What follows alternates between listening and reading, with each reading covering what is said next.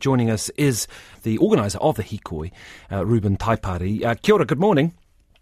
Good morning, Corin. You must be very pleased with the turnout yesterday. What was the goal there? The message loud and clear that the treaty, Te Tiriti, must be honoured? Yes, it's a continual conversation. It's a continual message sent out every year. It gets a bit onerous when we have to do it every year, but it's good for the people. It's good for solidarity and bringing everybody together. Kotahitanga. That's what Waitangi should be about, Corin. It shouldn't be about divisions and all of this politics. It should be about the people respecting each other and respecting each other's diversity. But all about being one people in one country, living and respecting each other. Did it feel different this year? It felt a lot stronger. But it's always strong. There's differences after being there for all my life and seeing different ways that Waitangi is represented. It's a chance for us to listen to the people.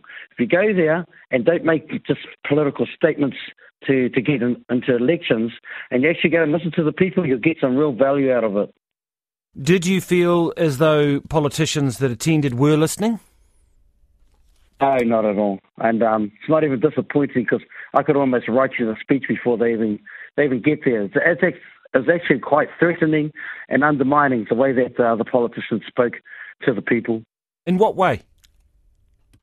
Well, for example, David Seymour, he came in and trying to address Waitangi and telling Waitangi what tino rangatiratanga is about.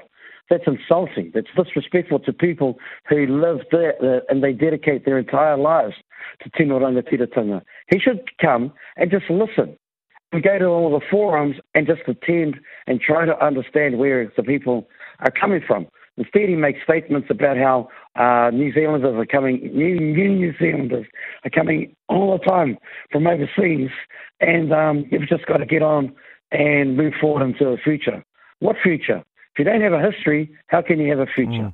Does the government and David Seymour, and by extension too, obviously New Zealand First MPs, get some credit? They fronted up, knowing full well that there was an enormous amount of dissatisfaction amongst Māori about their policies, but they did come. They did front up on the pie.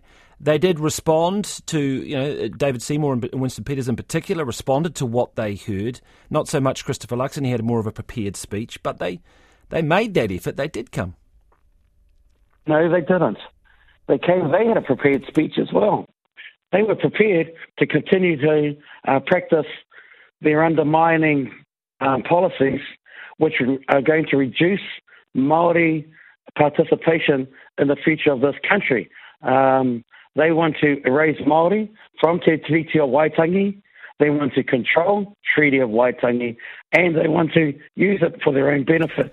Corin, it's not listening to anybody. Well, yeah, it's interesting, isn't it? Because Christopher Luxon has, signalled pretty clearly he's not interested in progressing that bill that David Seymour argues, would provide tino rangatiratanga, as you say, for all New Zealanders.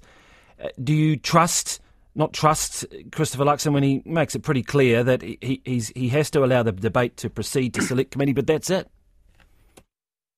50 years ago, Ngā Tamatoa were fighting to honour Te Tiriti.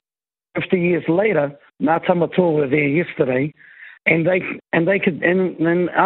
would be shocked to hear that we still have to fight to honour Te Tiriti. Christopher Luxon, this shouldn't even be a debate in any space. It shouldn't have even made it into the discussions of Parliament of New Zealand, because we should be honouring Te Tiriti like the rest of the world. The rest of the world is watching the Hikoi. The Netherlands had it on their programs all around the world. Spain, I have French documentarians on our Hikoi. So, Corin, we've got to grow up. This country's got to grow up and move on from this old rhetoric. Let me ask you, Ruben, what happens now? Do you engage fully with the bill's progress in terms of select committees and submissions, or do you ignore it? What is the approach likely to be? I'm using it for fuel. I'm using it to make our young people aware of the future, the new generations, the koangareo, kura kaupapa whare wānanga, to see what's actually important. It's not about getting a doctorate It's not about getting how much $1 million in your settlements.